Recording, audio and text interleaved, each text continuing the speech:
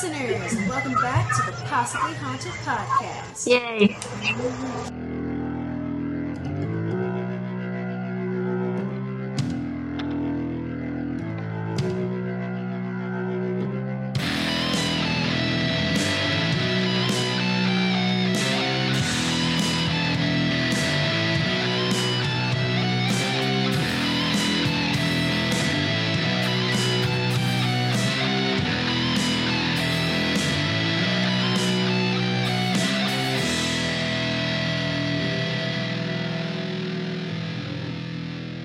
Okay, and I am back here. I'm Heather, by the way. I'm back here with Morgan. and Cat. and Carson is not with us tonight. She's taking care of herself like she should be. So, you got any healing vibes out there? Send them her way. She could always use a spare. Surround her with white light. Whatever good vibes you got. I'm sending those good vibrations. I was about to start singing with you, but I knew I was just going to throw it off. Yeah, the lag is not as bad as normal, but there's some stuff there. Oh, and there's Scully in our screen. You can't see her, but she's so cute. Okay, so today's topic is basically Christmas traditions based on pagan practices. Because we gotta do it. I know we just did one for Halloween, but I was still feeling that vibe, and I wanted to see what we could find for Christmas. Before we go too far into it, we're gonna start off with our Coven Corner, which just keeping it light, keeping it simple. Your favorite Christmas drink, alcoholic or not? Who wants to start? I mean, I can. Go ahead. So I am a big fan of mulled wine, like a big fan of mulled wine, especially if someone puts like not rum, but like whiskey in it. So it's like mulled wine and then some whiskey. It's so good, and I drink too much of it. But there is a drink that is similar to a mulled wine but less alcoholic, which is nice for me, at Trader Joe's right now, called a wassail. And so it's like a cranberry juice-based drink, and then it's spiced. So it's nice and fruity, but also spiced. So, Well, Kat got hers, so So mine is definitely a peppermint hot chocolate with or without peppermint schnapps, or a peppermint mocha. I'm all about the peppermint at Christmas time. peppermint chocolate is the most disgusting flavor combination. It's the best flavor combination. War on Christmas is what just came out of your mouth. War on mintiness. War on mintiness. Oh, sorry. Yes, no, they're That's interchangeable. my war. That's my war on Christmas, is saying that peppermint chocolate is the worst. Well, that and What? your hatred of Christmas music, but that's okay. Yeah, That which is going to be ironic in a second. I almost made my drink the peppermint hot chocolate or like peppermint mocha, something like that. But and then I totally remembered I am a cinnamon gal, which we discussed at length outside of recording last time we recorded, because my podcast, Personalized Tea, has cinnamon in it, and we were freaking out because they weren't labeled, and Carson's horribly allergic to cinnamon, and it's like all I love. I have cinnamon plugins, and I have like real cinnamon sticks like all over my house. Like, she can't come into my house unless I have like 4 hours of like all of that put away. But cats or cinnamon. I've got the C's if you're allergic. But so my favorite drink is actually a cinnamon hot chocolate. In Texas, it's called Mexican hot chocolate. I was about to say, kind of like Mexican hot chocolate? That's what they call it here too, but we make ours with like some type of like chili powder in it too. Yes. So that's what I'm talking about. So there's two different ones depending on where you are in Texas. Mexican hot chocolate just be like just straight up. You make the like you do old fashioned milk, cocoa bark or cocoa bits, and then you actually put the cinnamon stick in it to let it kind of boil into it. And then other parts, it's cinnamon plus the chili powder. Either way, absolutely freaking delicious. And I've tried it once with alcohol, with actually whiskey, like a cinnamon whiskey, and it was actually pretty decent, pretty good. It's not my favorite way to have hot chocolate. Not my favorite alcohol to have with hot chocolate, but because it was cinnamon, it kind of worked with the overall flavors. I'm not for the spicy and sweet. So, I Kat, the real worst chocolate combination is Tabasco and chocolate, which they make. That is Oh, true. that's good. Your palate is I've had unsalvageable. chili chocolate. Chili chocolate's so good. That's slightly different than Tabasco chocolate. True. Yes. But I actually would Chili love... and Tabasco are very different things. It would, Like you could put chocolate and chili, and that's like spicy, and then you get that little bit of richness from the chocolate. It's really nice. Oh, I completely agree. I would actually love to have a little Instagram, like, video of y'all, like, sparring off in the corners. We've got mint and chocolate and then spicy and chocolate. Oh, like, cool. Oh, ice and fire. Okay, I'm already planning it. Anyways, yeah, so those are our favorite drinks. Slight variety. I like it, yes. Kat has given us And the eyebrows. Bentley is a puppuccino. Oh, Bentley loves hot chocolate. Oh, yeah. He's been trying to get into her tea. At the old house, Oh, my dang. mom accidentally left a cup, like, on the little ottoman in between the chairs. And we walked out for, like, 2 seconds. And I was like, oh, your cup. And walked back in, and his whole face was in the mug. That's so funny. Scully likes a puppuccino too on occasion. I've given her like 2, like mini ones, like teeny tiny ones. I negotiate with the baristas and I'm like, listen, just like one little squirt. I don't want like an entire cup. And so she's technically had 2 of those. And now every time we drive through a Starbucks, because I take her on a fun little trip, she like goes completely insane when she sees the Starbucks symbol. I told her that's karma for every time she took Bentley in at a Starbucks and was like, does he need a puppuccino? I'm like, no. And then get all He the... does not need a cup of whipped cream. His tiny little body with all that energy. All that poop. You can't be the cool aunt now. You're the straight up mom, so you've got to actually deal with the consequences of your actions. I know. Well, okay. So, if you're listening, if you want to comment on whatever post this might be, tell us what your favorite Christmas time drink, alcoholic or not, is. I'll probably ask y'all somewhere on social media. Just find me. So we're going to get started with our topic. And does anyone really want to go first, or are they okay with me starting? I mean, go ahead. Yeah, go for it. Cool. I get, like, I don't know if y'all have noticed, I get super pumped and my voice gets louder and louder as we get into it, so, Not to mention, it seems you and I have a teeny bit of crossover, so I don't want to spoil anything for you, because I know you're excited about and it. I'm gonna literally mention the word of your topic, but that is it. Because, yeah, there's a lot of crossover because we're talking about one specific holiday, so, and Carson's was gonna be why we celebrate on the day that we celebrate, and so we might have her, like, type out a little something later. We all kind of cross over it in our own topics, but mine, I chose to talk about why we use evergreen boughs or trees or wreaths. And I go into a little bit of how trees start becoming more of a thing.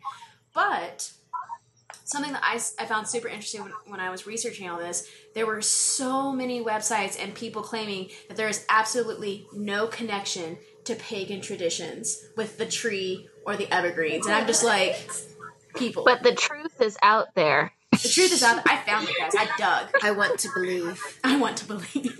And I think they were more focusing in on the Christmas tree, like the modern day Christmas tree, but I have connections, guys. I got you. So first, if you don't know, evergreens are plants or trees that remain green all year.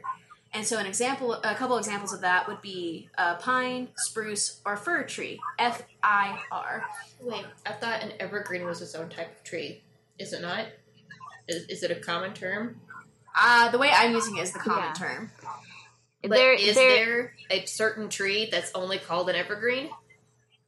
I don't think so. I could have sworn there was I'm not sure. Like you're in the forest and you go, that's an evergreen, as in like that's a spruce. Well, yeah, but I mean that's like my whole life is So, a like, lie. when we go But I mean, around like, here, its species is evergreen. maybe while I'm doing this, Kat could look up to see if there is a specific evergreen tree. I will look to see if there's a specific evergreen tree. But around here, I know that we just go, oh, it's a forest of evergreens. Yeah, exactly. You That's, know. And so I guess in my mind, I thought that was some anonymous with like saying that's a forest of pine trees. You know what I mean? Oh, yeah. I could see that. I feel like my life is a lie. She has another portrayal, guys. She had one earlier this week that we talked about in the last project. Okay, so it's just the general term for things like firs and spruces. Well, we'll send you a video of her reacting to this news. She's very I'm a lot upset. dumber than I thought I was. You're not dumb. You're not dumb. Just don't see that many trees. We're in the desert area. I grew up in Central Texas. We have trees. That's true. That's true. You guys keep tall shrubs. I keep forgetting. Anyways, so whenever I say evergreen, that's what I'm talking about. And for a lot of what the freaking research would call ancient peoples, ancient cultures, these evergreens were symbols of life, fertility, and perseverance. Words. And are used mostly with the winter solstice, which is considered the shortest day of the year or the longest night of the year, and runs around December 20th to December 22nd, depending on the year and what the moon wants to do that year. Well, I guess really what the sun wants to do that year, but I'm more of a moon person. So what's really cool is I'm focusing mostly on cultures who had a strong worship of sun gods. And during the winter solstice, this is when their sun god would become weak and need to rest and heal. And so by bringing the evergreens inside or worshiping the evergreens, it was a symbol of hope that the god would return. And Morgan's giving me a look like I knew we were going to cross over. I was messaging her. It's good though because mine is slightly different. Okay, good. And more involved. But I definitely messaged her earlier. I was like, hey, by the way, is this going to be a crossover? And I was like, I don't think so because I didn't look up anything about evergreen. That's so funny. Okay, so I'm going to give you a few examples of different cultures who celebrated this type of thing with the winter solstice. So in Egypt, they would bring in the green palms for Ra, which we talked about in the previous episode. Ooh, full circle connection. What? And then the Celts brought in evergreens for their sun or sun adjacent gods. And I want to make that distinction. Egypt, it was green palms. In Celts, it was evergreens. That's all I'm just, because I have it in my notes, guys. I have special notes. Okay, so the Vikings also brought in evergreens for Balder, the god of light and peace. And probably more things, but that's what I've researched. I'm looking at more like, yes, I'm correct. Yeah, but I was also looking at you because that's an interesting, that he's tied to this sort of Christmas, winter solstice tradition because, as I'm sure you and Kat also know, and listeners, if you do or do not know, that the only thing that can kill or harm Balder is mistletoe, which of course has a strong connection with the Christmas traditions. So it was interesting and I'm that like, he's ooh, associated baby, with Christmas. Balder. We're all looking at each other really excited, nerds. Also, in the anime I mentioned at the last episode, Balder's in it, and so my brain just goes, Balder. See, I went an entirely other geeky thing because there was a game called Baldur's Gate. Oh, I love Baldur's Gate. Baldur's Gate was so rad. Oh my god, it was lit. I just said lit. As the kids say. You were the first people to hear her use that non-sarcastically. I did hear some kids at the grocery store looking at groceries, and they went, "Oh, that is dank." I went, "What?" I don't know if I want groceries that are dank. Groceries. I was like, "What does dank mean?" Oh, Generation Z. Yeah. Okay, so continuing on. Yes, sorry. This one's a little more involved, which is pretty cool, and this is where we get a little taste of where one of the things that influenced Christmas's connection to Christianity. Words. With the Romans. Was like words connected it? Wow, what words? Well, you're not wrong. Okay, so the Romans, they celebrated a week-long festival. I'm going to pronounce this wrong. Saturnalia? That's how I thought it was. Basically Saturn with A-L-I-A attached. And this was December 17th through the 25th. 25th Christmas. Okay. Oh, I was like, what? So this was in honor of Saturn, their agricultural god. And so they brought in evergreen boughs, and they had lights, and they even exchanged presents. Very interesting. This was considered a lawless week because no one could be prosecuted for any crime. It's during the this festival. purge. I was gonna say No, it's Purge I Christmas literally edition. almost wrote purge on my notes because the way they described it was some people would blow off steam, and I'm like, is that your nice way of saying breaking all the laws? Like, what do you mean by that? So we need to send this episode to the directors of the Purge movies and be like, we have an idea for your next Purge film. Purge and Christmas ancient edition. style. Oh, wow. However, they did emphasize that even though there were people who blew off steam, a lot of people also participated in kindness and merrymaking. And orgies. Well, that's Probably. part of merrymaking, guys. So those are just a few things to kind of give you examples of what the evergreens were doing. Now, we're going to move to the use of the tree, which is highlighted, do you see? Cat's taking us on a little trip. Oh, I was getting another peanut butter bone for Scully, so she's nice and calm. So, with the use of the tree, this is where we start seeing the first, like, sort of conversion to Christianity. Specifically, trees were used in winter rituals by the Vikings and the Saxon, who, like, really connected with trees as a whole instead of, like, just evergreen or just branches. If that makes sense. Yes. Yeah. So, we have a little timeline here for you. In the 8th century, I'm going to pronounce the saint wrong. Saint Boniface? Boniface? Boniface. I was almost there. Boniface.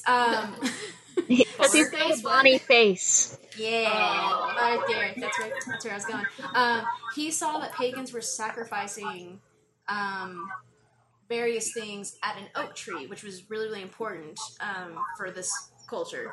We assume it's Saxon Vikings, but they were just pagans in this guy's eyes. So he cut it down so that they would stop. I know, he cut it down to stop the sacrifices. I thought you were going in a different direction with that, like at the Halloween episode when the Christians were like, oh, you guys are worshiping that tree? That is now a Christian tree. Oh, well. I thought you were going with that route.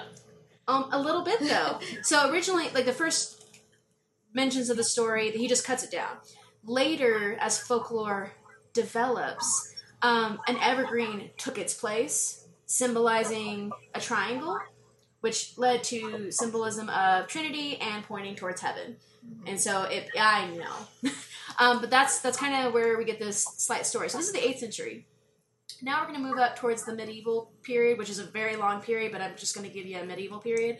And the evergreen trees were used as tree of paradise or paradise tree. And this theme kind of interplayed with mystery plays that were held on December 4th, symbolizing Adam and Eve. And so they'd either have a straight up tree that was decorated with apples, or they'd have a wooden pyramid with branches tied together with rope. And they still, but the big decoration for that was apples because of Eve. So then we have this idea of paradise tree, which is funny because when you think paradise, you don't necessarily think of evergreen, even though, yeah. Anyways, now we're moving on to the Renaissance period. And we're going to be specifically in Germany, where Martin Luther is walking home. He really likes seeing the stars at night and wish he could see it in his own house. Therefore, he lights his trees with candles so he can bring the stars inside his house. If that's not the most romanticized version of that story. You know who also has bright stars? Deep in the heart of Texas. Yeah, there we go. We're waiting for Kat to respond. I know she loves that. It's my favorite. I like to just clap and make them do that. She does. She looks very, like, she clapped gleefully. Yeah. I go real quiet and then I go. So, in all my research, Martin Luther is the first one who's credited with actually starting to put candles on the tree, which, I'm sorry, bad idea. That's how fires happen. Do you want fires in your home? Great idea. Fires in your home. It's a great idea for, like, reasons like trees don't light on fire. especially if you're in a super dry area. But it's fine. It's fine. So these 3 time periods are examples of Christianity positivity towards trees. This is really important because it takes a turn later. So now I guess we're in a magic flying school bus or something. We're traveling to the 19th century. And in this century, it's still a big thing in Germany. It actually, around the same time, we get this idea of nationalism, like the nationalistic movement. So the Christmas tree actually becomes a symbol for Germany. And it's actually primarily a Protestant tradition, which I found interesting. I didn't really think about. And eventually it starts being adopted by only the European nobility. On these trees, you would get decorations with roses made out of colorful paper, sweets, apples, oranges, walnuts. It's a very nature-esque tree, which I think sounds beautiful. Nice. And delicious. And delicious. In elementary school, we would make orange ornaments out of oranges and cloves. Mm-hmm. And that, it makes me think of that, because it always smelled really, really, like, spicy but orangey when you did that, because you had to make little holes in the orange and then put the cloves in there. Right. It was really nice. And so for me, that was like smell of Christmas. Actually, and same thing here.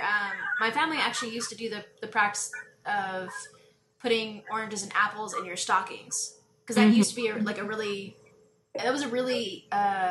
luxurious thing back in the day. Especially like my family grew up really, really poor. The timeline of my family.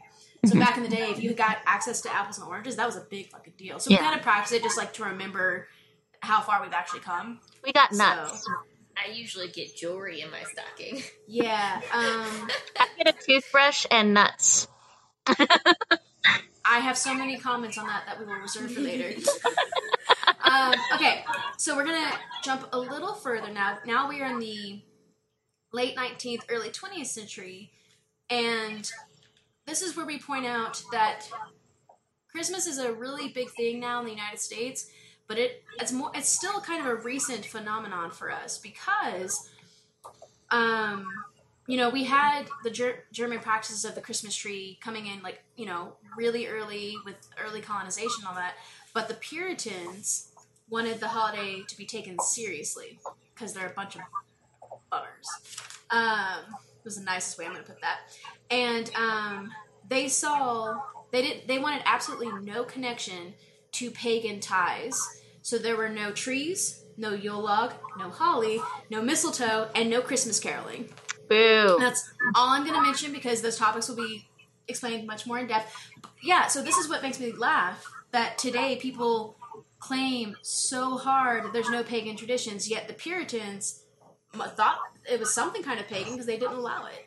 So I just find that really interesting, and this is where we start seeing the negative aspect of the tree in Christianity, because earlier it's almost like they were trying to claim it as their own non-pagan tradition, and now we just kind of see a mental shift, which I think is really interesting. Also, a lot of the Americans, when the tree did start becoming popular in the late 19th, early 20th century, they just thought it was odd that you brought a tree into your house and then you put candles in it and other stuff. But we see the change again when it actually starts becoming popular, and we have Queen Victoria and her German husband Albert to thank for that. Yeah, the Germans. She is also the one who made popular the white wedding dress. Was that Queen Victoria? Yes, I believe that was. And the wedding cake, the multi-tiered wedding cake.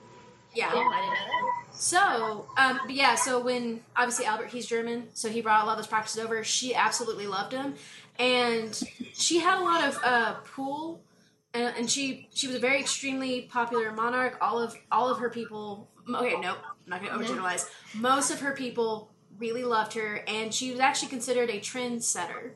Mm-hmm. So when she has this iconic portrait done of her family next to the Christmas tree all lit up, all of a sudden people are like, oh, we should do that, and all these fears of paganism just go to the wayside, and everyone's just jumping on it left and right, and now it's all commercialized. I bet that's a really good picture.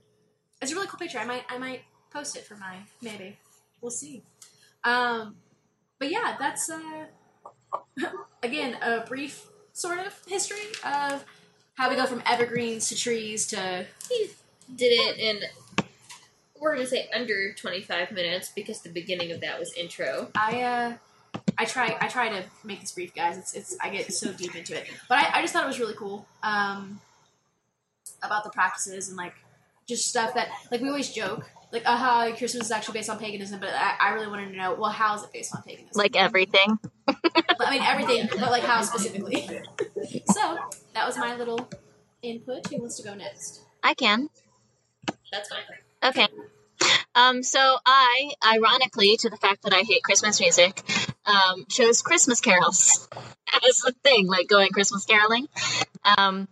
So essentially, there one of the things that is sort of intrinsically linked with how we celebrate Christmas now are Christmas carols. You think about Christmas carolers, you know, those strangers that walk up to your door and you totally just stand outside and watch them sing, and that's like normal. And then you give them things. You know, that tradition in particular is something that I immediately think of when I think about Christmas. Even though I don't think I've ever had a caroler come to my house. I have been a caroler. Yes. But I have not had it anyway.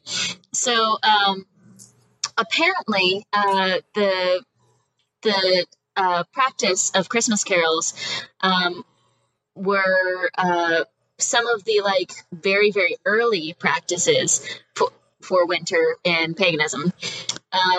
And so they were sung generally in celebration of a solstice.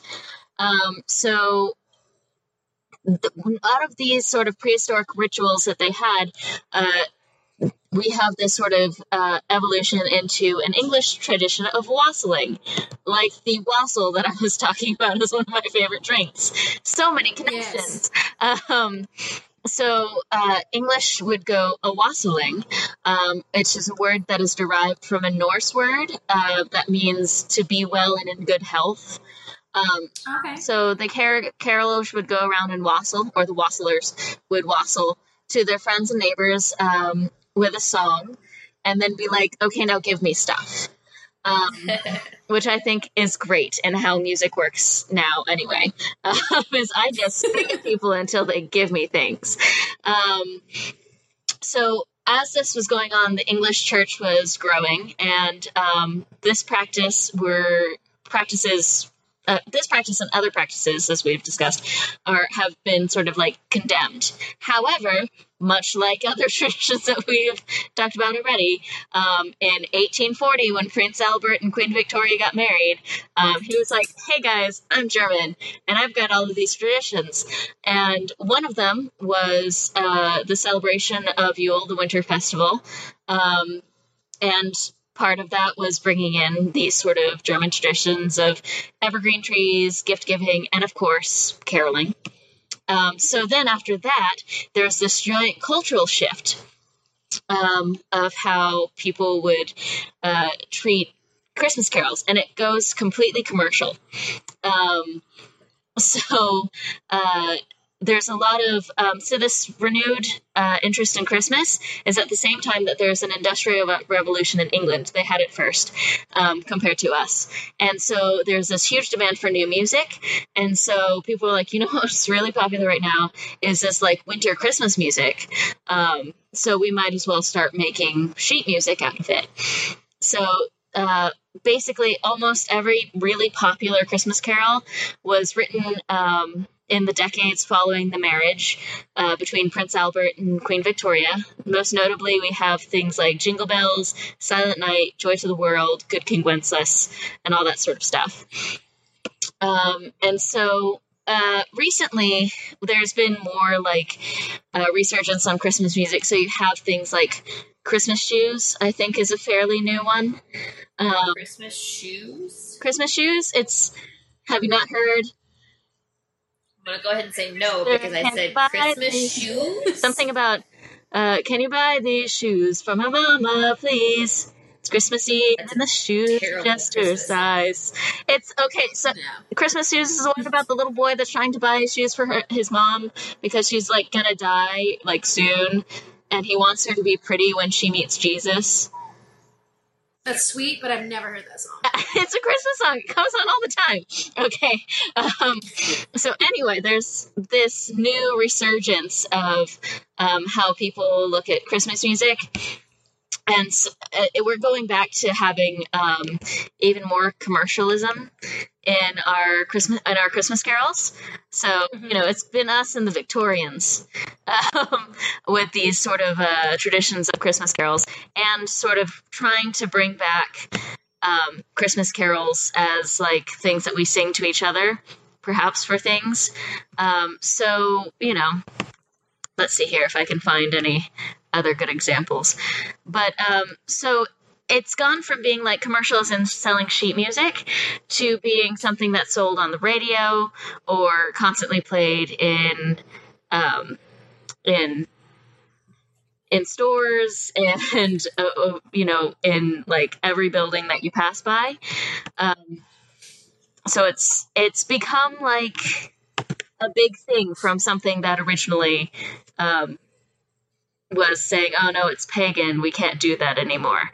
Turns out it's fun and people like it. So and they do also say that they've changed a lot of things that were originally not Christmas carols into Christmas carols. So like the Handel's Messiah is an Easter song, but now it's associated with Christmas. So it's a lot of things like that.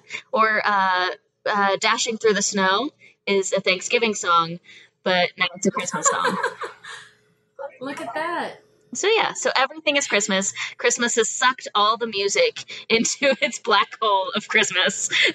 And now that's it. And it started off as a bunch of people going around going, la, la, la, give me food. Would you say it's very similar to the practice of mumming that we kind of talked about for Halloween, but also... That is, I would say that there's a lot of similarities in that, as this sort of like group of people just going to sing for their neighbors.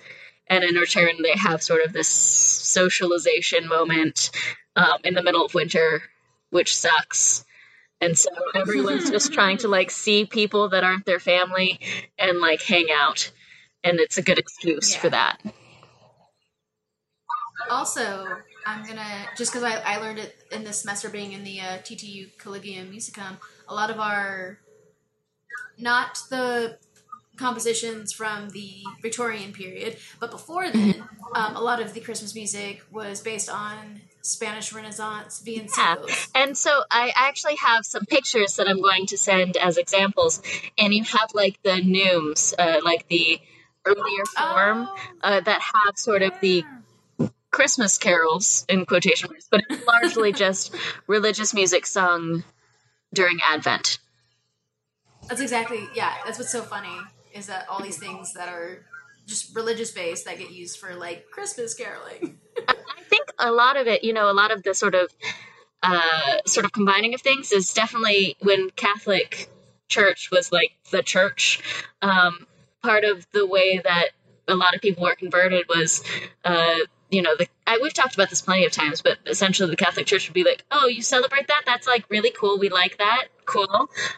So now that saint, whatever, and you can still like talk to them and, do things, celebrate them, but like they all work for God now is the oversimplified version of how a lot of that conversion happened. So honestly, that was probably the best way to put it. You all work for God now. But like they all work for God now.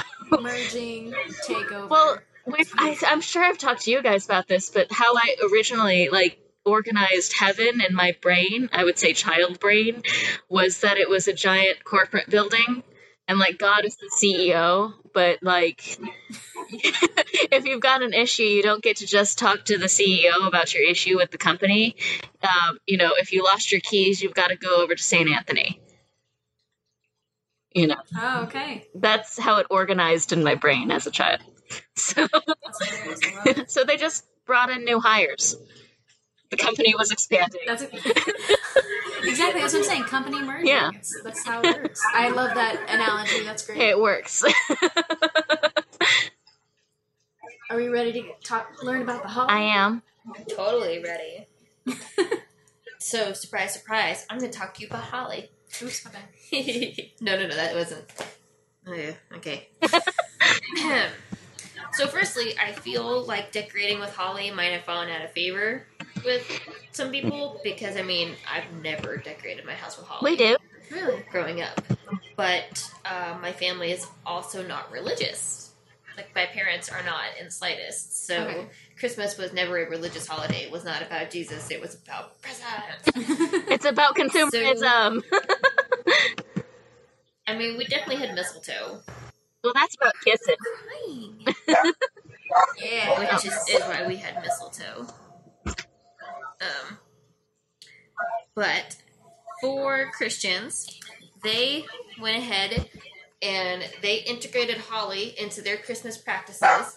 They thought that the holly leaves symbolized the crown of thorns that Jesus wore, and that because they're like spiky. Yeah. What a huge. Sorry. And Sorry. Skelly, hold on. I'm gonna try to get her attention. yeah, that's okay.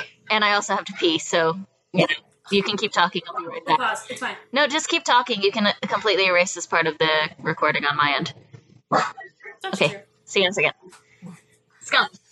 So the red berries they thought symbolized the blood of Jesus, as he died on the cross. Yeah. I guess because it dripped and looked like a brown ball. Because, if it's a Christian symbol, it's not supposed to be good. Oh, well, yes. Meanwhile, before Christianity, the holly was associated with the god of winter, which was the Holly King. Oh, okay. Who engaged in his annual battle with the Oak King. Holly was known as a wood that could drive off evil spirits, so it was good. It was good. The Holly and Oak King each represent one half of the year. At midsummer, the Oak King is at his strongest, and it currently reigns over the land. We're sort of thinking spring, summer. Yeah. And then as the seasons change, the Holly King sort of regains his power around the autumn equinox, and by midwinter, he's ready to go defeat the Oak King again. Yeah. So that they can split up the year and the seasons change. This tale is commonly attributed to the Celtic and neo-pagan faiths. I couldn't really find a source. Mm-hmm. But I really like it because it is just a direct parallel to when people talk about the fairy courts that have a winter and a summer court, which is why the Oak King is definitely the summer king. Yeah, definitely. It's just exactly the same. But also when we talk about the fairy courts, some places talk about it differently, and they use the terms Seelie and Unseelie, which basically are dark and light fae. Which I totally used in Dungeons and Dragons campaign. Nice. But I like that all of those sort of different ways to say things, they are all the same thing. Which I appreciate. So, holly was believed to be a sacred plant by the Druids. What is your damage, dog? While other plants, sort of wilted and died and went to sleep during the winter, the holly tree remained green and strong. Its berries were always brightly colored, and you can, see them against the snow and the harsh wintry conditions. I love this image in my mind. It looks so beautiful. The Druids regarded holly as a symbol of fertility and eternal life. Cutting down a holly tree was bad luck, but hanging some of the plant in the home brought good luck and protection, including protection from lightning strikes. Okay. Which I guess was a real issue back then. In Roman mythology, holly was the sacred plant of the sun god Saturn, and to honor him at the Saturnalia festival, the Romans gave each other gifts of holly wreaths. Nice. When Christians began to celebrate the birth of Jesus, they risked being persecuted for their new religion, and to avoid detection, they would place these holly wreaths in their house. So when, the Romans walked by during Saturnalia, it appeared that they were celebrating the festival like everybody else, not Christmas. Cool. Sneaky Christians. Sneaky. As Christianity increased in popularity, holly lost its link to paganism and became a Christian/Christmas symbol. And then the little tidbit of fun is that Germany believes a sprig of holly used in church decorations will protect homes from lightning. And in England, farmers decorated their beehives with holly because they believed that at the first Christmas, bees hummed in honor of the baby Jesus. Oh, Oh, wow. nice. Yeah. Oh, wow. So that's my little tidbit about holly. Cute. I love it. That's cool. We had holly I in had our never front thought yard about. when I was a kid.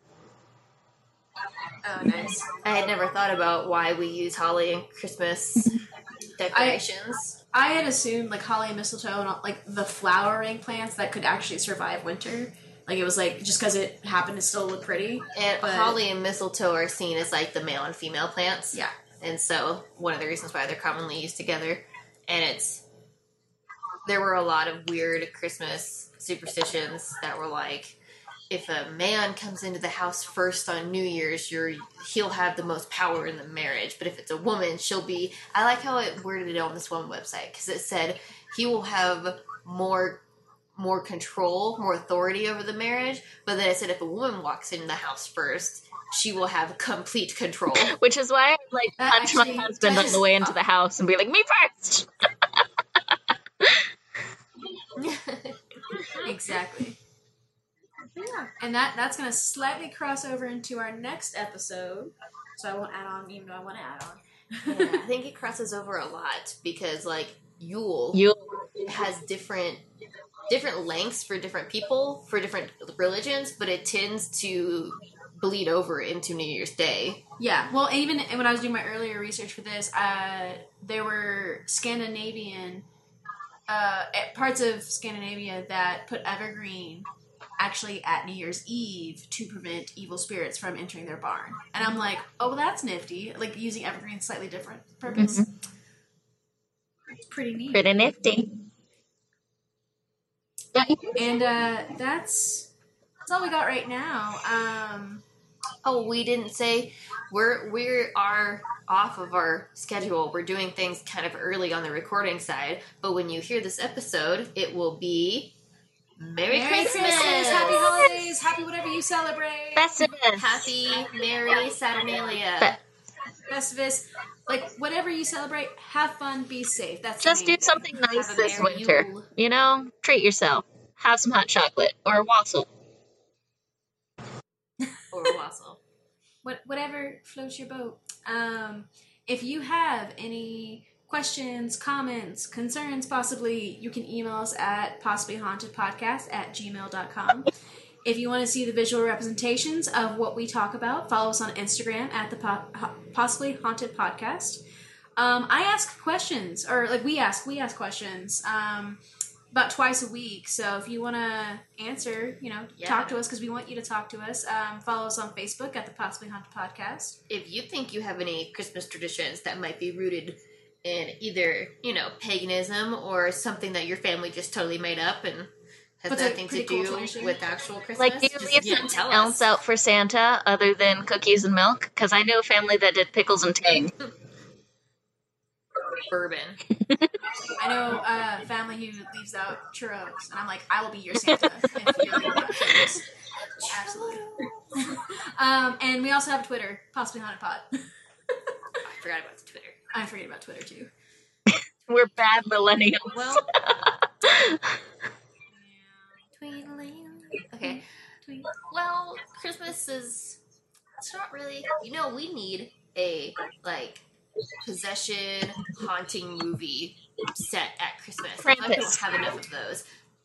That's not the same. That's not a possession haunting movie. But I was with you though. I have a really scary Krampus movie. Well, scary Krampus movie. But this wasn't a very haunted episode, which that's okay. We can take a break Spirit of from the hauntings, I Christmas. guess, at Christmas time.